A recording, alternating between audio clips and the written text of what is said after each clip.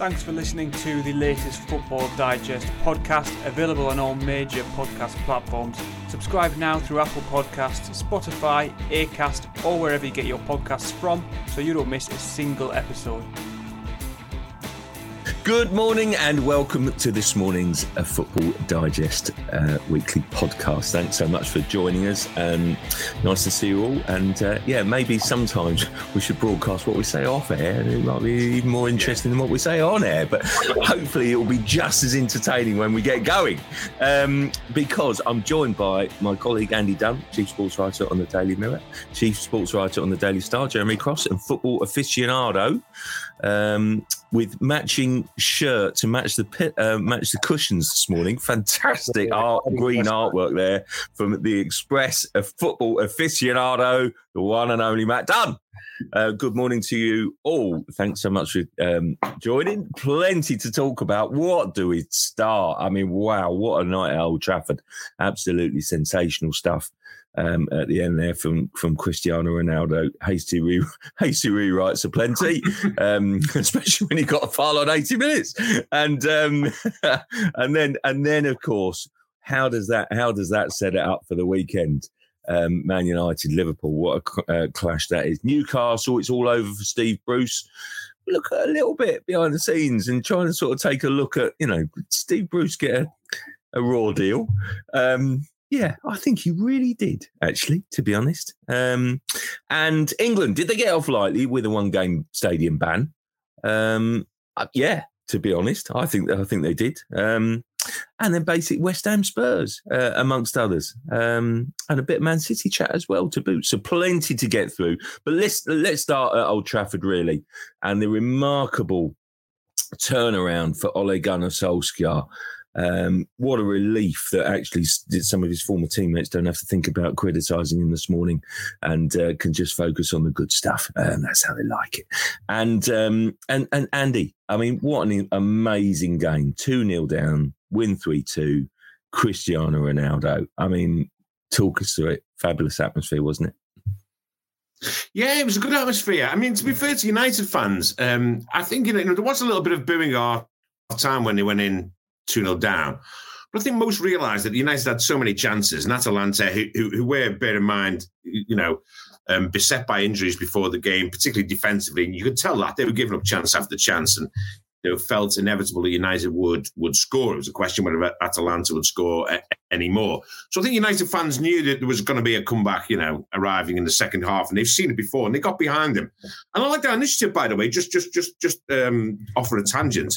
At United, with that singing area, I think it actually really works. It sounds a bit trite, doesn't it? But, it sounds a bit corny. It does, yeah. It actually works. I mean, it really does. I know, but I mean, you don't, for example, you don't need one of those encourages at Anfield. I mean, that's what you would say. But, it works, and it did, and it was a good atmosphere. And once, of course, they scored quite early on in the second half, that built up even more. Obviously, Atalanta then had a good chance to make it 3-1, which probably would have killed the game off. Maybe, but even then, it was probably 20 minutes left, and United might have scored. So, yeah, all in all, it was a cracking night. And, you cannot, which means I'm about to, but you cannot sort of decry a 3-2 comeback win from 2-0 down to 3-2 up. Doesn't matter who you're playing, even if it is a side that is struggling with injuries and the play's quite open, leaves itself quite open. You can't knock a 3-2 comeback win. But of course, you can look at it and then say, well, they still clearly have obvious defensive issues.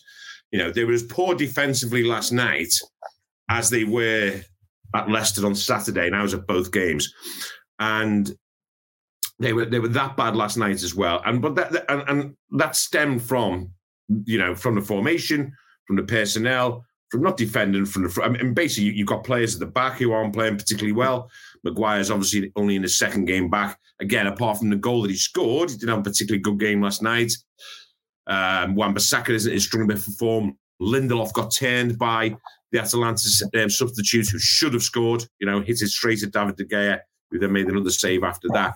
So clearly those defensive issues are all there. And clearly you can, to follow up from last night, you come away thinking, as Paul Scholes, I think, articulated on television, if that had been if they'd have been playing Liverpool or Man City, you know, there's no way they would have won that game. You know, they would have been crushed by Liverpool or Man City because one, they would have taken advantage far more punitively of United's defensive failings, and two, they wouldn't have given up the sorts of chances that Atalanta gave up, you know, at will. But you can't take away from great theatre, great winning goal. You know, you said about hasty rewrites. You know, I was writing a piece, you know, basically saying, what does Ronaldo do? Basically, like half-hearted token effort, whatever. Next minute, he jumps about 10 foot in the air, heads the winner in, and I quickly had to suggest that I might have a rethink. But you know, so you can't deny that. It was great moments at the end of the game. You know, Ronaldo was on his knees celebrating. Maguire's throwing his shirt into the crowd, and what they've got to look at is does this give them a positive lift? What I would say is they did similar against Villarreal, and it didn't particularly have an overly positive lift. This time they've got to hope that carries through to Sunday, because certainly on form and in terms of the way they're playing throughout the team, as in defensively, in midfield and attack, Liverpool clearly will go there. And if United played like they did last night in that first half, Liverpool will be out of sight. Yeah, no, they would. I mean, Jeremy, how do you think this affects Solskjaer? Because, I mean, you know, at 2-0, let's be honest here, I was at Chelsea and at Stamford Bridge. Well, I was sat next to Matt, actually, basically rubbing your hands with glee and thinking, you know, what a story this is. Not particularly at the demise of Solskjaer, but you're thinking as a journalist, you're thinking, wow, what an incredible story. And next question is, where on earth does this leave Solskjaer? I don't think it, you know, from my perspective, I don't think it, you know, it would have resulted in the sack before Liverpool. Please don't get me wrong, but you're thinking they're going to come back. Basically, it's going to be an amazing story. But well, you know, if they hadn't, what would have been the outcome? I don't think there'd been an outcome. I don't think they would have sacked him. I spoke to a couple of senior guys at United at the start of this week, and they made it clear to me that while they obviously wanted to see some significant improvement in results, Solskjaer was still the man they wanted in charge. You know, they gave him a new contract in the summer, signed him Cristiano Ronaldo, Varane and Sancho, spent the thick end of 150 million quid. I mean, he's spent 400 million pounds, Solskjaer, since he took over. I sort of overlook that sometimes. So he's had such backing and faith from the club's board. And also, you know, if you were to sack Solskjaer tomorrow, if you were running Manchester United, who would you give the job to? You know, when you look at the pool of managers available, it's very, very small. So, you know, I'm not saying Solskjaer's still in a job by default, but, you know, that must come into their thinking, the club's thinking. You create a problem by sacking him, you've got to find a solution, and there doesn't appear to be a straightforward solution out there, really. I know Conte is obviously available, but I'm not sure he would be the right fit for United. So, look, why? I don't know. I just think he's a bit temperamental, and he's a bit Mourinho-like in his ways. They've been down that route before, and it didn't work out. So, I don't know. I don't know how United think in terms of who they would even look at. I mean, probably should have got Pochettino when they had a chance to get him. In hindsight, that was probably a mistake. But so they're just plodding on, aren't they? Really, like Andy said, it's great that you can come back and win a game in such dramatic fashion with a player as gifted as Ronaldo. But you know, on the other side of the coin, to find yourself 2-0 down against an injury-hit Italian team like Atalanta, that's also a big concern. And like Andy said, if they go 2-0 down at the weekend to Liverpool, there's no coming back from that. So. I just think Solskjaer's got this amazing knack of digging up a result when he really needs one, when his back's against the wall. You know, we've seen it against PSG, against Manchester City. It's happened so many times. It's uncanny how he manages to do it. And this will buy him more time, no doubt. I mean, you know, there'll always be the detractors who don't want him there. That's just part and parcel of being Manchester United manager. So, you know, it'll rumble on. I think it'd have to get really, really bad for them to consider getting rid of him. This season. Yeah. I'd be very surprised if he gets sacked this season. They'd have to lose 3 or 4 or 5 games on the spin, I think, for that to happen. Right. Wow. Our old friend Alan Chamberlain's been on saying, I agree, give Ollie time. A new 5-year deal would be good, he says. Which, I think I'm right in saying Alan might be of the Liverpool persuasion. But Matt, I mean, it is a soap opera which unfolds in front of our eyes, doesn't it? But what does Solskjaer need to do you think, to be judged as a success, not just by United fans, but of general football fans this season? What does he need to kind of meet the standard away from what Man United might expect of him? I just think it's probably too late for that, because he needs to challenge for the title, and I think that's pretty quickly disappearing. I mean, I'm intrigued, Andy, perhaps to resurrect some of your early copy from last night. I had to catch up on the BT app to see the action ahead of after the Atlanta goals. They cut to Ronaldo bawling out various teammates each time.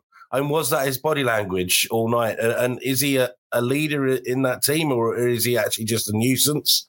And how's that? I mean, is he running things behind the scenes? I mean, if he was playing as badly as your early copy was going to suggest, why wasn't he being taken off? Or could Solskjaer not do that after the Everton situation?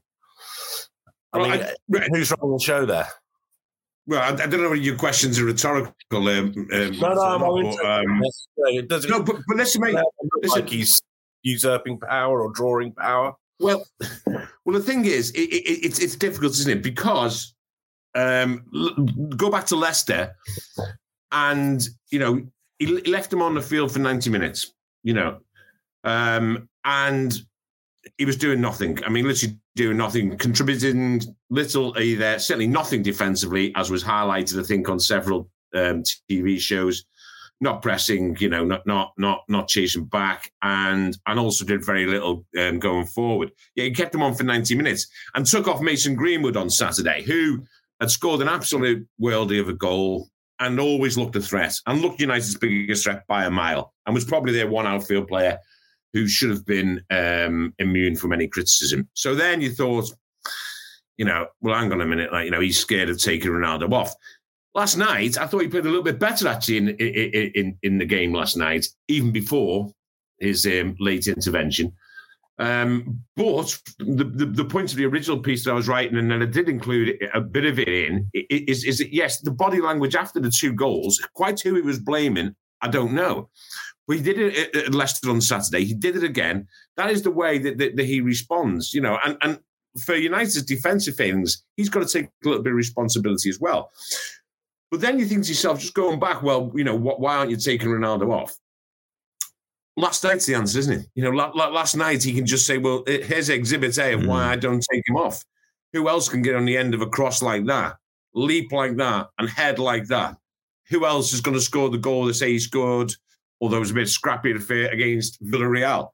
He just has a track record. He's going to leave him on. And it's hard to argue against it. I thought Solskjaer's defence of Ronaldo last night was almost protesting too much. He claimed, I think it's on the back of our paper today, and he's claiming, watch the game and have a look at Cristiano's work rate. It was a perfect centre-forward performance defensively and whatever. It wasn't. I mean, it really wasn't, And listen, we don't expect that level of pressing from Ronaldo. But if you're asking, is he a special case, then I think the answer is just yes. And the reason that he's a special case, I guess, is because he can do what he did last night. Whether or not he can do that in games such as coming up against Liverpool and Manchester City, if they've gone a couple of weeks, I don't know. But, every time you think, well, and there's quite a few of us in our industry who probably think that maybe the Ronaldo signing, bizarrely, was maybe not the best idea, But when he does things like he did last night, then it's very hard to stand that argument up. I was just saying, because in the BT edit, it looked like Ronaldo was doing the job that Solskjaer should have been doing, on the training ground with the defence, balling out the team. And it struck me that it's not that long ago that United did have a player manager in a crisis when they gave Giggs the job when it wasn't working. I just wonder if we're moving towards that situation for Solskjaer, where perhaps a bit later in the season, if it's still not working, they finally, pull a lid on it. United are out of all competitions and say, well, come on in, Cristiano, let's see what you like at this. And with Fergie's backing in the club, it seems so strong. I just wonder if that's the manoeuvring that's going on and why Solskjaer is, perhaps so nervous about, the way he's handling him at the moment. Wow, that would be a leap. And Matt, I must say that you've shown me up there because I got in from Chelsea. We're both at Chelsea. I put on BT expecting we'll have some repeats of something or other, and there's absolutely nothing. Absolutely nothing. I should have put the app on, but there you go. Anyway, mistakes and lesson learned. But Jeremy, is you look at last night and Ronaldo's working. Right, and so there's justification, but during the game, is that the problem this season? That basically are they so dependent on Ronaldo that basically is detracting from other areas? I mean, as Andy says, you can't possibly argue against what happened last night, but is it right overall? Well, they haven't signed Ronaldo to track back and defend, have they? They've signed him for moments like last night, to score winning goals, to carry the team, and he's more than capable of doing that. But, United shouldn't just rely on Ronaldo to function because they've got so many other great players. They've got a Pogba in there. We haven't discussed him yet. What's going on with Pogba? They've got Bruno Fernandes. Those two players would walk into most teams in the world, really. The Rashford's just come back from injury. They had a shoulder operation, obviously, after the Euros. So that's a huge talent to have coming back into the team. He's scored a couple of goals. He's hit the ground running. So, the issue is obviously with Ronaldo. He's an absolute luxury of a player because he won't do anything when he's not got the ball. He just stands around basically. He doesn't cross the halfway line in terms of going backwards. So when you look at teams like City and Liverpool, the first line of defence is the front three. So, United don't have that high pressing game. Andy was at Leicester last week and I was watching the highlights and they were highlighting it on Match of the Day saying that when Leicester had the ball, United just didn't put any pressure on them to try and win it back. And you just see that every week with the Liverpools and the Cities of this world. So United do tend to build their tactics and approach around Ronaldo. And if he's not playing well, they do have a problem. Yeah, it is a concern. Matt, you and I were both at Chelsea last night talking about problems with strikers. Both strikers went off before half time, and yet Chelsea score 4, as you rightly pointed out to everyone. That basically, at least someone does their stats. That basically it was the biggest win for Chelsea under Tuchel. And, can Chelsea survive without those? I mean, it wasn't much of a contest last night, let's be honest, when Malmo weren't much cop at all. But can Chelsea get through the next few weeks without those two? Have you looked at their fixture list? Well, tell me. I know what they're playing Saturday. Norwich on Saturday, then an EFL Cup game against Southampton reserves, presumably, then Newcastle, and then Malmo again. So I think if there was a time to miss a couple of strikers, this is probably it. It does surprise me, though, that, Tuchel's quite funny. He talked about earlier in the season about Chilwell not having enough games and losing his confidence, and we all expected him to play him in the next match as a result, and he didn't. And in the same way, on the eve of yesterday's game, he was saying how tired he thought Lukaku looked. Again, to rest it, I mean, it was a contact injury and you can't sort of legislate for that, and they can happen any time. It was the actual challenge that won the penalty. But at the same time, the guy's a little bit out of form. He's supposedly overplayed, and he picks him again for a game that really, I wrote in my copy this morning, he didn't need strikers. He could have won that game with a team of right backs. They weren't very good, Malmo. You could have stuck Werner on and Havertz and given Lukaku the night off. Werner's hamstring, to be honest, the form he's shown since he's been at Chelsea, it's touch and go whether that's an injury blow or an injury boost. He's not exactly done much in the team for as much as he's popular with all the fans there. But Lukaku's a key one. And if that injury does stretch on into some more serious games later on in the season, you will wonder why on earth he's playing back-to-back games. Yeah, it is That's a question. Are you referring to Werner as a striker in the loosest sense? Well, there was a great one early on when basically he missed an absolute sitter where the offside flag went up. But I would love to have seen that if that had actually gone in and been tested by VAR, because I think it would have been onside. Because basically we look back upon the incident and when the through ball was played, and it was about the offside was about the through ball basically, and I feel sure that he was going to be onside, and so he was very, very lucky. I thought. Have you ever seen a player miss so many easy chances as Werner? I mean, it is astonishing, and I do think that basically, when they signed the player, they signed him for over £50 million. You got to be watching him week in, week out, and realise that when I thought he was at his best for Leipzig, yes, he'd played through the middle and he could play off or whatever, but surely he was at his best coming in off the left as part of a front three, and he was one of those inverted wingers, if you like. Yeah, and that's his that is his game, and that he was very good at it, by the way. And now basically, it feels like he's been wrecked a bit because, he's been played out of position. I feel quite sorry for him in a way because he works really hard and he adds a value to the team. And his stats actually at the end of last season weren't actually that bad. Well, they're quite good. And they were, but he's just, his confidence is low, which means he just misses so many chances, But it does feel as if Chelsea are onto a good thing.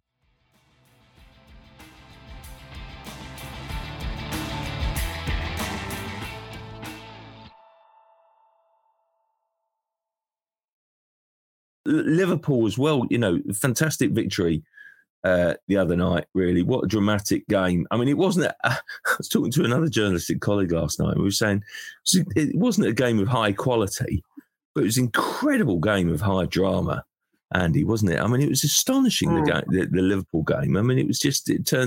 went that way in this, and it was just astonishing game of football. Brilliant to watch.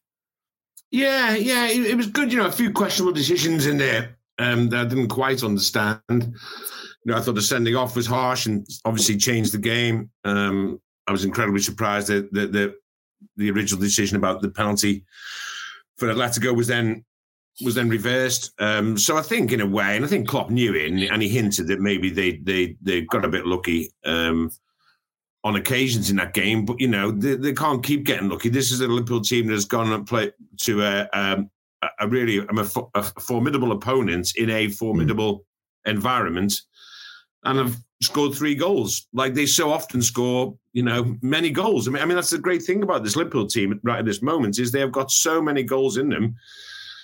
If only from Salah, but not just from Salah, because we saw Roberto Firmino get a hat-trick at the weekend when Salah was the best player. This is a team that is just scoring goals, for fun, and will carry on doing so as long as they have those attacking options. The first choice 3 that we've known about for years: Firmino, Mane, and Salah, and Diego Jota coming in, to give them another option. I mean, and so just any 3 out of those 4 at the moment. It looks likely every single game you watch Liverpool play, you think they're going to score, and you think they're going to score more than 1. You think they're going to score 2, 3, 4.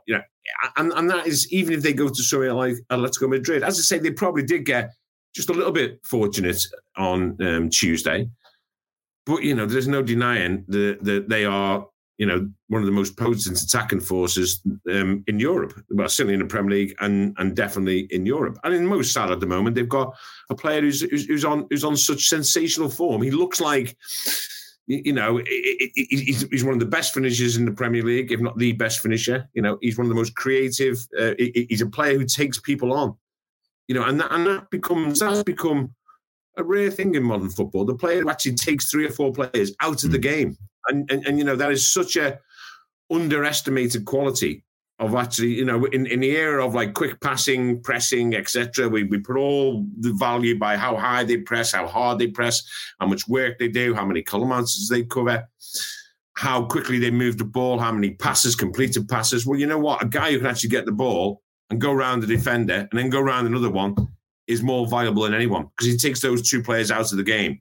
You're then 11 against 9. You know, and that has always been an underestimated quality, and he's got it in abundance. You know, I wouldn't say at the moment. I don't quite buy into. I don't like to go down the route of he's the best player in the world at the moment, because quite frankly, we all say that, but we all don't watch enough of other players around the world. It's as simple as that. I'm not watching Robert Lewandowski. A couple of those goals he scored recently, Mo Salah, they were like Diego Maradona-esque, weren't they? The way he just crossed with Lionel Messi. Players. Unbelievable. Yeah, they were. And he's amazing. So he can turn a game on his own. So yes. So going back to the original question about the game, it was good. I enjoyed it. I've enjoyed all the Champions League games this week. They were a little bit lucky, but Liverpool right now are more than making their own luck. Yeah, no, absolutely. So do you think he's the best player in the world then? No, anyway, moving. You don't even see it. I mean, we literally don't. Come on, I'm joking. I just do. I really feel passionately I do. I think we're watching genius. I think we are watching an absolute. I'm not denying it's genius, but we just forgive me for saying so. But forgive me for saying so. But I do try and watch. You know, who are you competing against? I mean, I would argue. You know, I would argue there's 4 or 5 obvious, and anyone outside of that group will quickly make a sit up and take notice. You're talking Ronaldo, who frankly, not at the moment. Messi, no, not at the moment. And for me, it's always Mbappe. Mbappe's always in the conversation. No, Haaland. Well, you know. It's the conversation, isn't it? Well, Lewandowski, I think he's criminally, overlooked. And I have to say, embarrassing. Harry Kane, best striker in the world. Oh, please. I mean, Harry Kane aspires to be Robert Lewandowski. That's the point, you know. I mean, he's fat, Lewandowski is, is an absolute god. But at this precise moment, I believe that Salah is playing better than all of them. Well, at this moment, I'm not saying that he's necessarily. I think Haaland is. When Lewandowski eventually retires in 10 years' time, I'm joking. He's going to be. People will look back with the proper affection and respect that he deserves. Haaland can be an absolute legend, but right now, Mo Salah, I think he's untouchable. Do you think if Salah can keep up that form this season, I know it's a big ask, but if he does, do you think Liverpool have genuinely got a really, really good shot at winning the title? Yeah, without doubt. I didn't think they could win the title at the start of the season, but having seen them a couple of times this season, I just think they're fabulous. Great. They've still got that midfield conundrum. I think everyone can see what their first choice defence would be. The only conversation is it Matip or Gomez? Because I still really think very highly of Gomez, a fully fit Gomez. But what's the midfield trio? Henderson definitely. Keita defensively, he lets players go past him too easy, but he gives you something in attack. Fabinho has to be in there clearly. But it's just like, what is that dynamic? What is that makeup? That's the only thing. In a way. But for me, I don't know what you think, Jeremy, but I mean, you just give almost, I'm loath to say give Salah what he wants, because Liverpool don't run their club like that. They run it really well and sensibly. And basically also you've got to be respectful for the other players in the group. So, but what do you do? What do you do? It's a difficult one with Salah and his contract, because at the moment we're watching genius. He's certainly doing his best to earn a new deal, isn't he? Yes. You can't do any more. I mean, it's a pickle for Liverpool because, how old is Salah? Is he, just remind me? 29 now, isn't he? So this will be the last big deal he gets probably of his career, isn't it? Whether it's at Liverpool or whether he moves. So, and look, if he gets to the summer and he's he's not agreed anything with Liverpool, then it'll be really fascinating to see what pans out there because, he won't be short of offers. Having said that, you talk about these elite players like Sterling. We may come on to Sterling at some point. He obviously has made it clear that he might leave City. These players Sterling's on massive wages at City. Which club? How many clubs can afford to honour those wages? No one in Spain. No one in Spain. Probably Bayern Munich wouldn't do it. No. PSG are stacked out with superstars. There's no room at the end there. It's really, when you think about it, there's not a lot of options for these players who do want to leave. The Barcelonas and Real Madrids used to be the go-to clubs for players wanting to leave English football, but those two are in such a state. I mean, just going back to that Atletico Madrid game, Griezmann, who I thought was fantastic until he got sent off. I agree with Dunny. I think common sense should have prevailed there. It should have been a yellow card and not a red. But he scored twice for Atletico. He's on loan at Atletico Madrid from Barcelona. How bad does it have to be at Barcelona that they can allow a player that good to go out on loan to one of the biggest rivals? Yeah, and by the way, Dunny loves the loan system, doesn't he? But I mean, it's just, and by the way, it's just, how bad does it have to be that at Barcelona that you have to let the best player in the world go? Mo Salah, but basically, and then still not be sure of honouring 3 new signings in their contracts. Yeah. I mean, it's just, so the notion then that Barcelona can somehow sign Raheem Sterling in January. Wow. And we're Fantasy Island. Yeah. It's just ridiculous. It's just absolutely ludicrous. And Real Madrid surely is going to sign Mbappe next summer. So that's them that done. It's just not happening. So I do, it is an interesting dilemma. Matt, I mean, obviously Man City played and, won brilliantly in Bruges. I mean, Sterling, played his part in that game. But what next for Raheem Sterling? Because he's a fabulous player for club and country, isn't he? And it's weird at the moment that he's not, he's clearly not Pep's favourite right now. But where do you see it? How do you see it panning out? Sorry? Obviously going to go to Newcastle, isn't he? I mean, there's the trouble. What's happening actually is a rationalisation at the very top of the game that the big clubs actually have some sort of sway in keeping players that isn't just money. They have the prestige of playing for the biggest clubs. I mean, Sterling's not getting much of a kick at the minute, and perhaps that's a temporary thing. And I think he does like to be a big fish wherever he is. But where do you go where you're going to have the same opportunities as City to play the same football?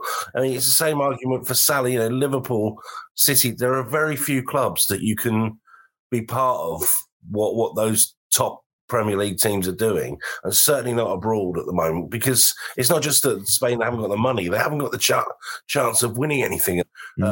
Footballers, we're told, just want to win stuff. If you want to be paid lots of money just to play football, go to Newcastle. Take the money wherever it comes. I mean, the point of PSG is that they've signed players in the past that were too quick to take the money. And as a result, it's only now that they're looking like a team that can win stuff.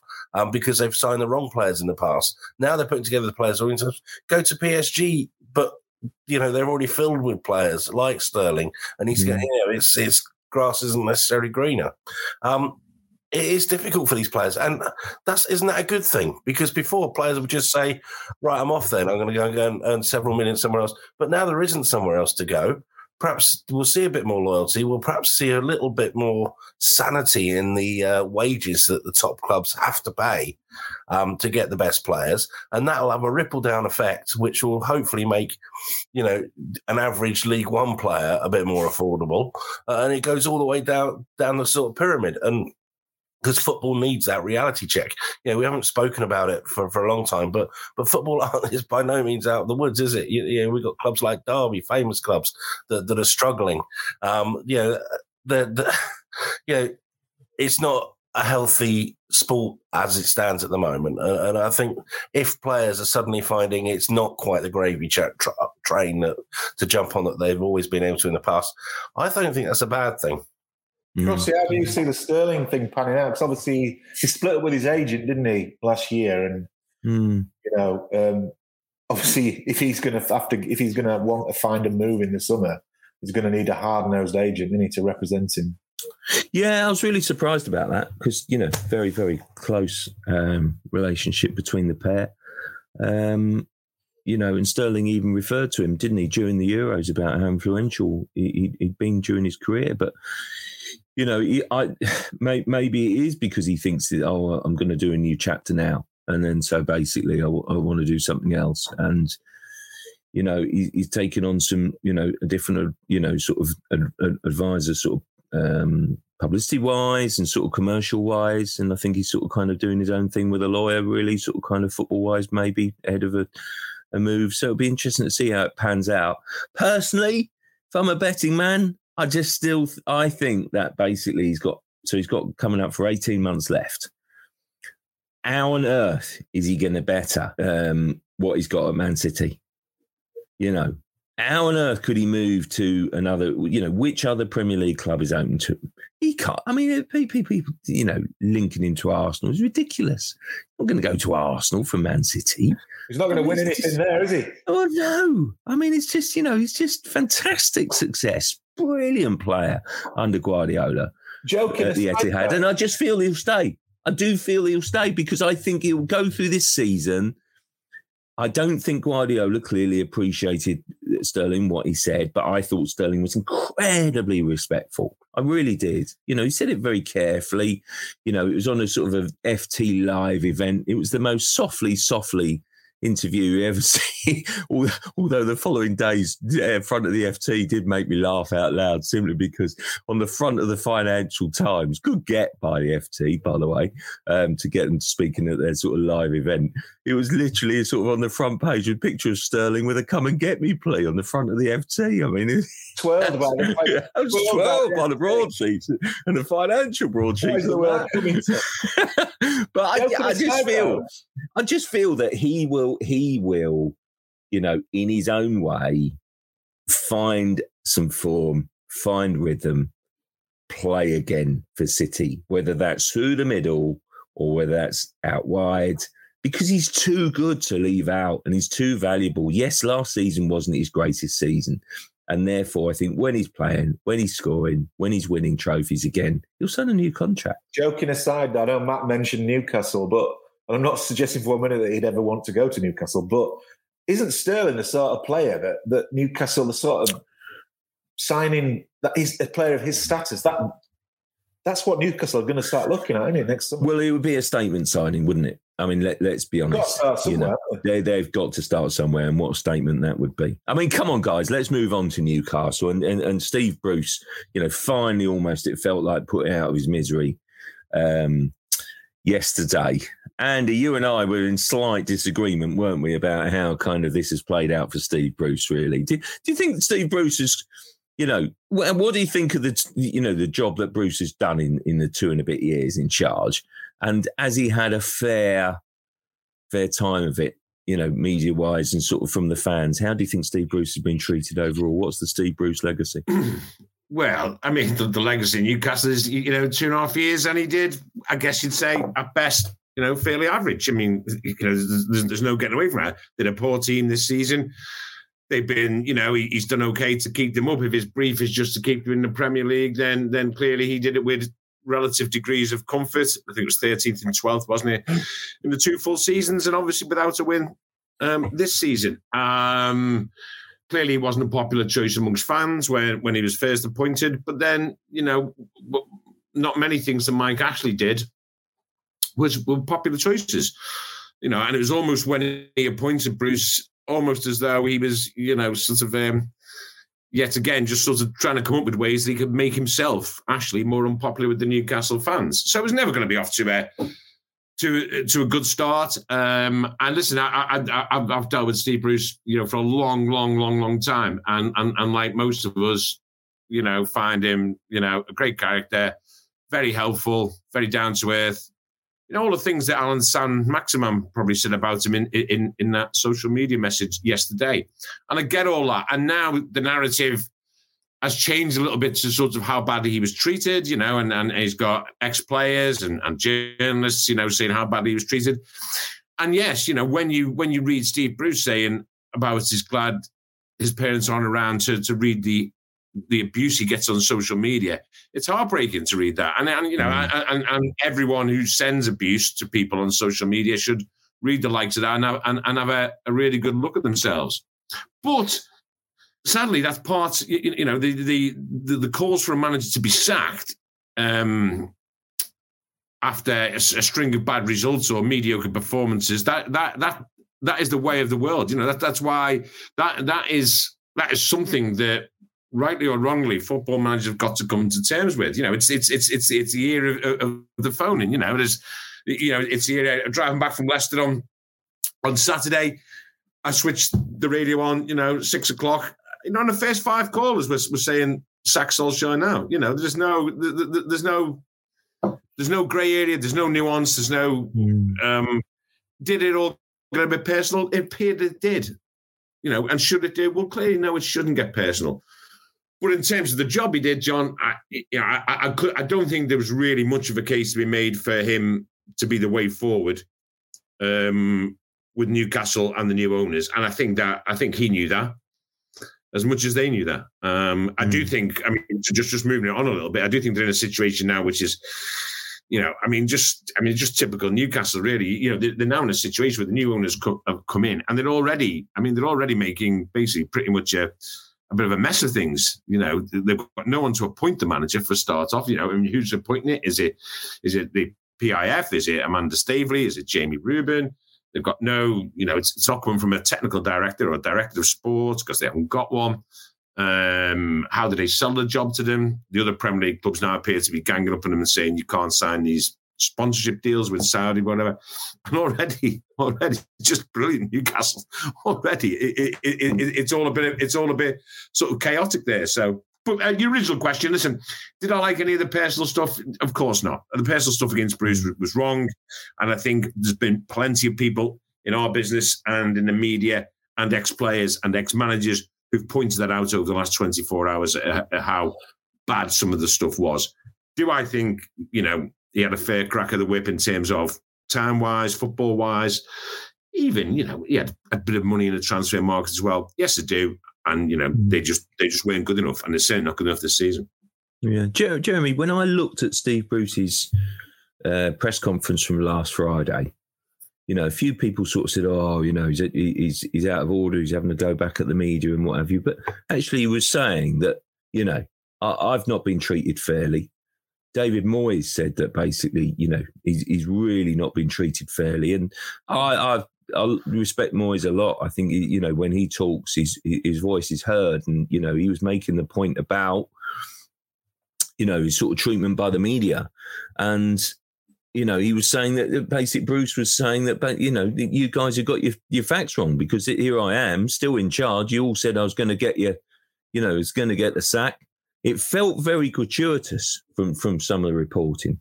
Did it overstep the mark, do you think? I felt it did. I felt it became too personal in certain areas. I mean, a lot of it, I thought, I look at some of the TV coverage, not just the TV, but a bit of the newspapers. So I felt it overstepped the mark. What do you think? I agree. I won't name names, but there's some people in the media wrote him off from day one. Didn't show him any respect. I think like Dunny said, look, Steve Bruce has been a wonderful servant to English football, both as a player and a manager.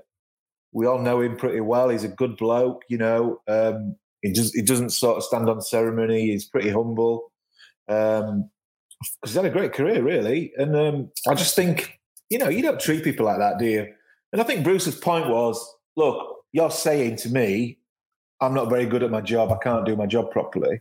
Well, actually, you've not done your jobs properly this week because you said from day one I would be sacked on the Monday following the takeover.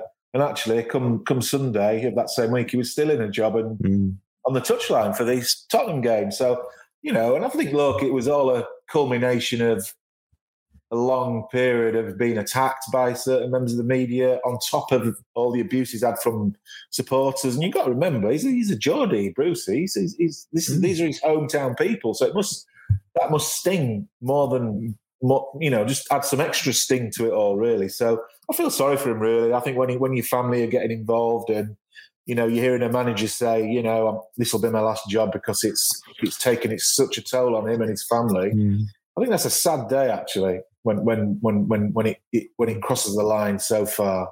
I think it's terrible, really terrible. I think the people who are guilty of it should be ashamed.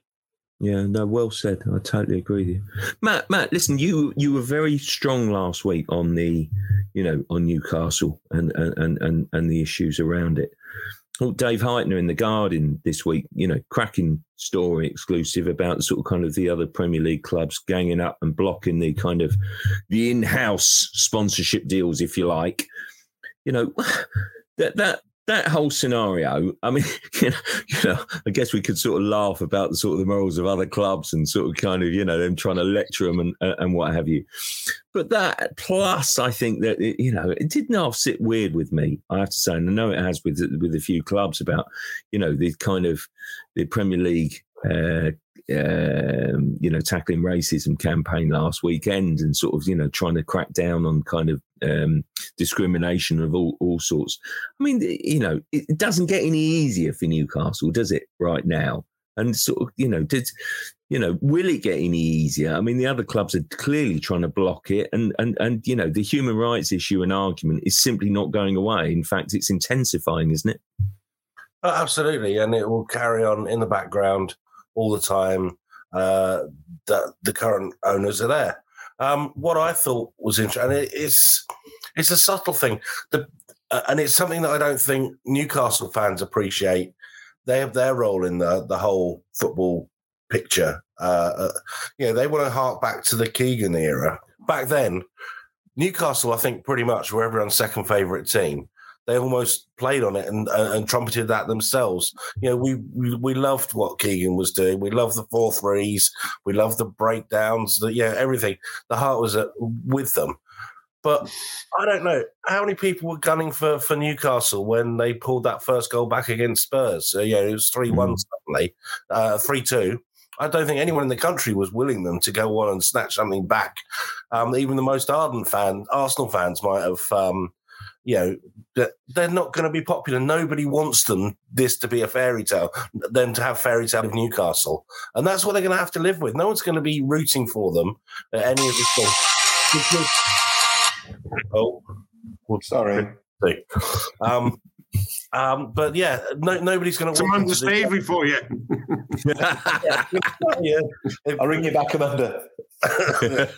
So I mean that's what they're going to have to live with, and It used to be United fans used to moan that it was anyone but United. It's now going to be anyone but Newcastle, and that's the sort because everyone resents and feels that something's not quite right in what's going on here, and it's all to do with the where this money that they're going to spend and is coming from.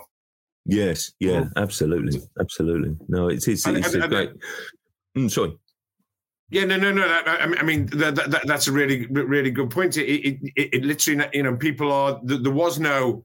It was a great atmosphere there for 20 minutes on Sunday, but you got the impression sort of driving home. I mean, how many messages did you see of people who said normally they love Steve Bruce, they love the history of Newcastle. But they didn't want them to win that game. And bear in mind, it's hardly a romantic thing sticking up for Spurs, is it? Let's face it. Right. So, and in this day and age, if you're looking at other teams, a lot of people like watching Man City. I mean, that's hardly a romantic story either, is it? But anything, I think that the whole point there is the Saudi thing won't go away. And people will look at. Newcastle's new chairman I think he was representing Saudi Arabian trade organisation, wasn't it? Something, meeting the Queen on Monday night, was it? I think, I'm not sure. And people are going to look at this sort of stuff and think, it's right. There's a huge battle ahead for hearts and minds, and they're probably not going to win. So it's going to be a real battle for them. And that also, don't forget, influences, I think, the decisions of whether managers or players want to go there. So if the only thing you have to offer them, I'm going to say only thing, and it's clearly very important, is money, then you are in a little bit of trouble, I think. If you, as I say, managers look around now and think, hang on a minute, the rest of the Premier League including the owners and the chief execs, are basically ganging up on Newcastle, which strikes me that's what they've done with that commercial decision, then the manager's going to think, well, it's not going to be as easy as we thought, and maybe we won't have so much money to spend, and maybe we are the sort of, I don't know, outcast of the Premier League. It's going to be tough for them. Yeah, I keep on wanting to say Daniel Fonseca is about to take charge, but it looks like it might be Paulo Fonseca. But it might be Paulo. I'll tell you also, just very quickly. I mean, you couldn't make. I mean, I do. I mean, covering Newcastle must be, everything's a full time sort of like covering anyone. But I mean, it's incredible. And then you get this story halfway through the day that Newcastle asking fans not to dress up as in details. Yeah, and you're reading and you're thinking, what? I mean, it's like some sort of bizarre drama script. It's like, listen, please. It is, and it's a really difficult argument, that one, because they're trying to show their appreciation. Kick it out, quite rightly pointed out. Yeah. We're not into stereotyping here. Thanks very much. And then meanwhile, it feels as if almost, the sort of the anti-racism groups, didn't say very much, if at all. Sorry, I missed it if they did, which, that basically, a racist, deeply offensive gesture has been aimed at Spurs fans. And it's just like, Newcastle issues a statement and sort of kind of there's appeal for, and so on. And it just feels like, hang on a minute. There's sort of a deeper underlying issue of anti-Semitism has yet again gone under the radar with no one saying anything. It really annoys me. Come on, treat all forms of discrimination the same with a level hand. When on earth will, groups like Kick It Out sort it out? Really, really great. Anyway, unfortunately, I would suggest never. But anyway, there you go. Maybe different groups have to be set up.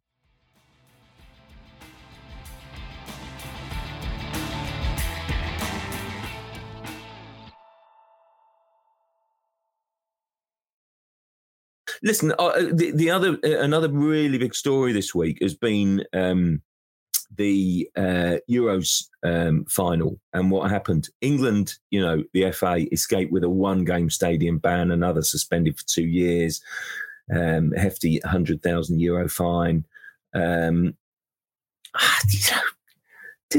Is that a let-off? I thought it was a let-off, Jeremy. What did you think? Yeah, totally. Look, we've seen this all before, haven't we, with other countries as well. You could probably predict what was going to happen prior to the punishment being announced.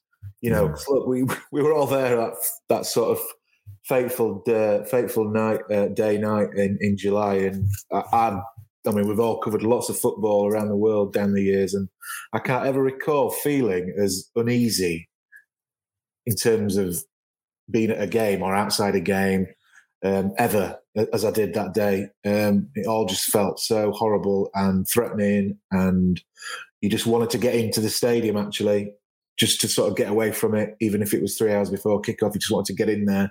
But actually, once you're in there, you saw other incidents taking place as the night unfolded. So, yeah, look, 1 game, what's that going to achieve? Probably nothing. Hungarian fans proved that only the other week, didn't they? They're in the current ban. And they turned up at Wembley and caused mayhem. So what I found quite galling, actually, I have to say, is that when the FA released a statement, they said they were disappointed with the outcome. I mean, if I was the FA, I'd be doing cartwheels. How can you possibly be disappointed when you look at the whole process, why it took place, why there was an investigation? To say we're disappointed is absolutely farcical. I think. I just didn't agree with that. I was laughing through gritted teeth at it, really, because you just think, crikey, guys, you should be grateful you just got a 1-game ban. But what's it going to achieve? I think you're getting down to the nitty-gritty of it all. When you look at punishments that these authorities dish out, they're futile, really, because we'll have a game without any fans, and then as soon as they come back in, something will happen, no doubt. Sadly, I think this is creeping back into football around Europe at the minute, and it's quite concerning. So what do you do? Do you go a step further and maybe dock team points from their qualification process? I don't know. That could be an option maybe. But something has to happen that makes these associations sit up and really think about how they're going to try and prevent further trouble at games.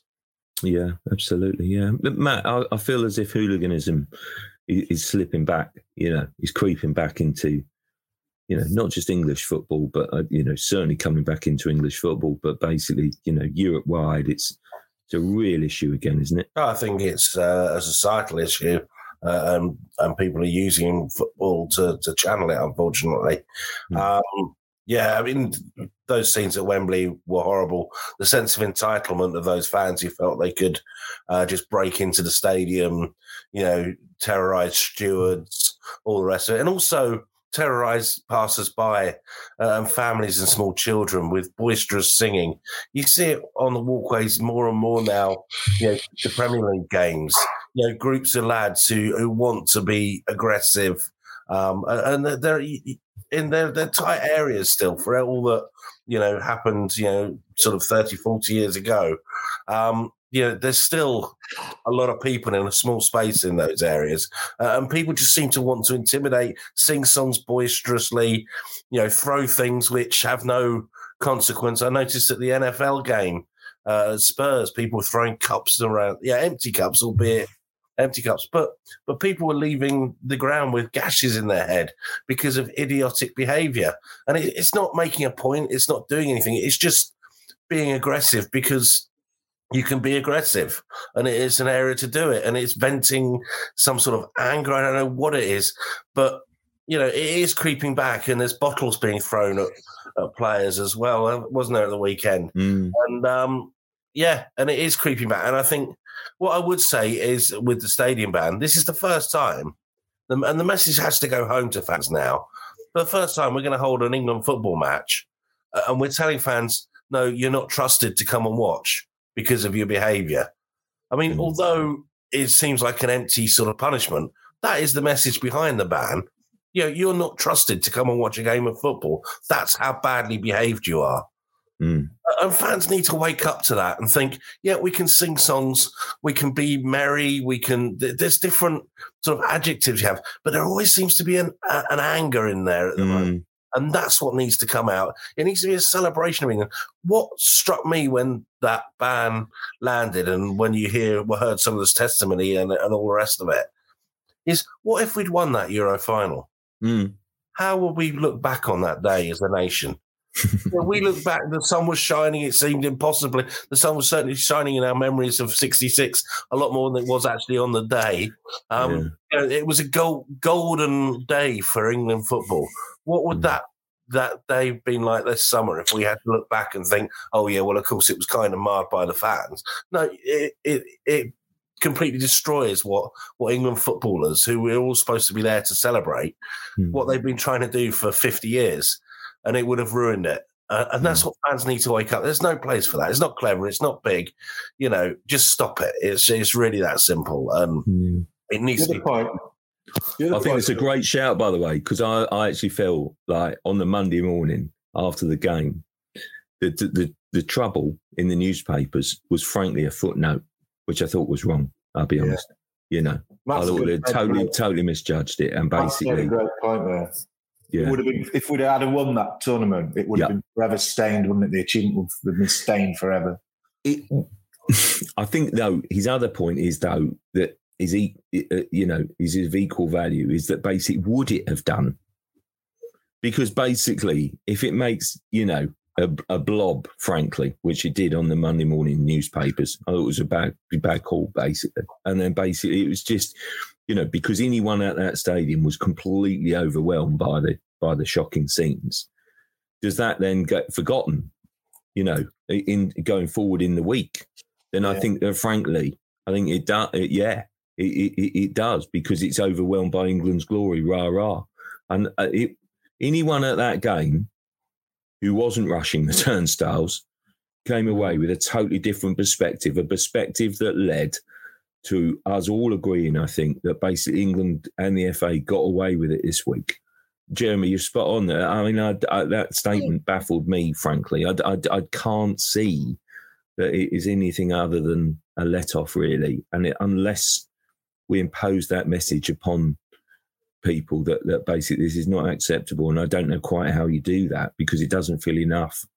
And the irony, then it's going to carry on happening.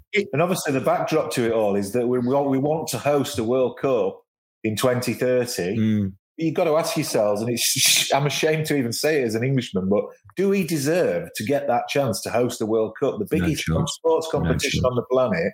Like Matt said, UEFA are basically saying your supporters can't be trusted to attend a game. This is the punishment. If you were FIFA, would you even consider thinking about letting England and Ireland host a World Cup?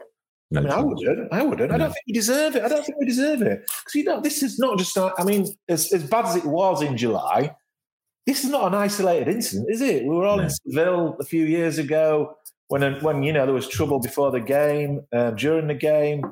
Every time you go to an England game, you hear those appalling words inserted into the national anthem and reference to the IRA. I mean, it's just a societal thing, isn't it? It's like you just ask yourself, why can't people go to a football match and behave normally? It's a simple question, but it's just they can't, can they? No, they can't. And anyone at that game, horrendous. Yeah, but in a way, I mean, that's just like saying, well, why can't people go to a race meeting and behave? When they're fighting in the posh parts of the race meeting, why can't they go to a cricket match? And we all know why, because we also know that those people who caused the trouble at Wembley on that Sunday were probably not fans who'll watch England through and through, game in, game out, and watch your sort of bog standard England game at Wembley and then Nations League game in whatever. It was the day out, and the day out involves drink, drugs, and misbehaving, and whether that be at the football, whether it be at the racing, whether it be out, at festivals, whether it be anywhere, we all know the issues. We all know one of the issues of misbehaviour around that game were not necessarily football related; they were society related. I mean, listen, I agree that the FA certainly it was poor wording to say they were disappointed with the verdict. I guess they're coming from the point of view that they haven't got that bad a history in terms of that, unlike some countries. I do think that if you started saying, well, we can't award World Cups or European Championships or major tournaments to countries we've got a history or any sort of history of crowd misbehaviour, then the field will be narrowed down considerably to basically pretty much no one. We only have to look around the continent now, what's happening, like in various, the trouble they've had, for example, in the French league, what happens.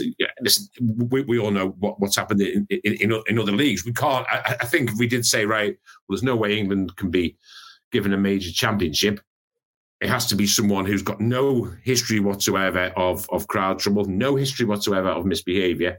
Then, as I say, you are limiting it, you're limiting it, I mean, to pretty much no one, really. Qatar would be the perfect choice. They've got no history of crowd. Well, exactly. Qatar might be the perfect choice. You will always find. So I don't think...